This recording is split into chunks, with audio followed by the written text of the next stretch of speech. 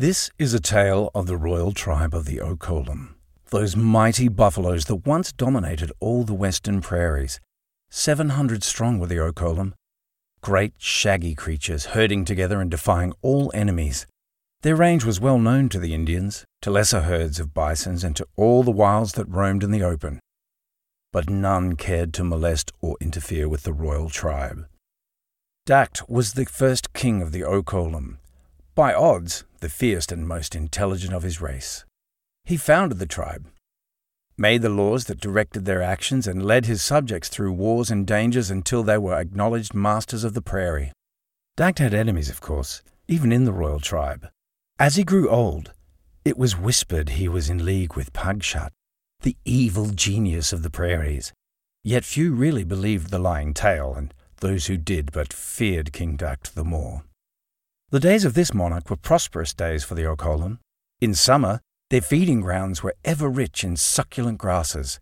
In winter, Dact led them to the fertile valleys in the shelter of the mountains. But in time, the great leader grew old and grey. He ceased quarrelling and fighting and began to love peace, a sure sign that his days were numbered. Sometimes he would stand motionless for hours, apparently in deep thought. His dignity relaxed. He became peevish. His eye, once shrewd and compelling, grew dim and glazed.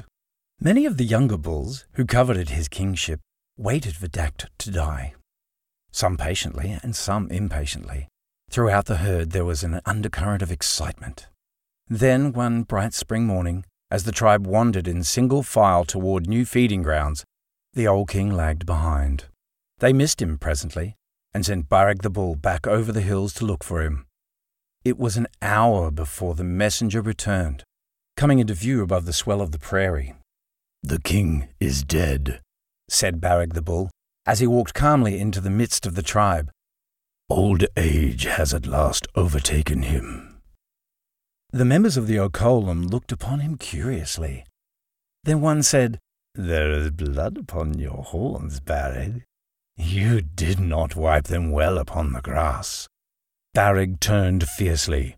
"The old king is dead," he repeated. "Hereafter I am the king."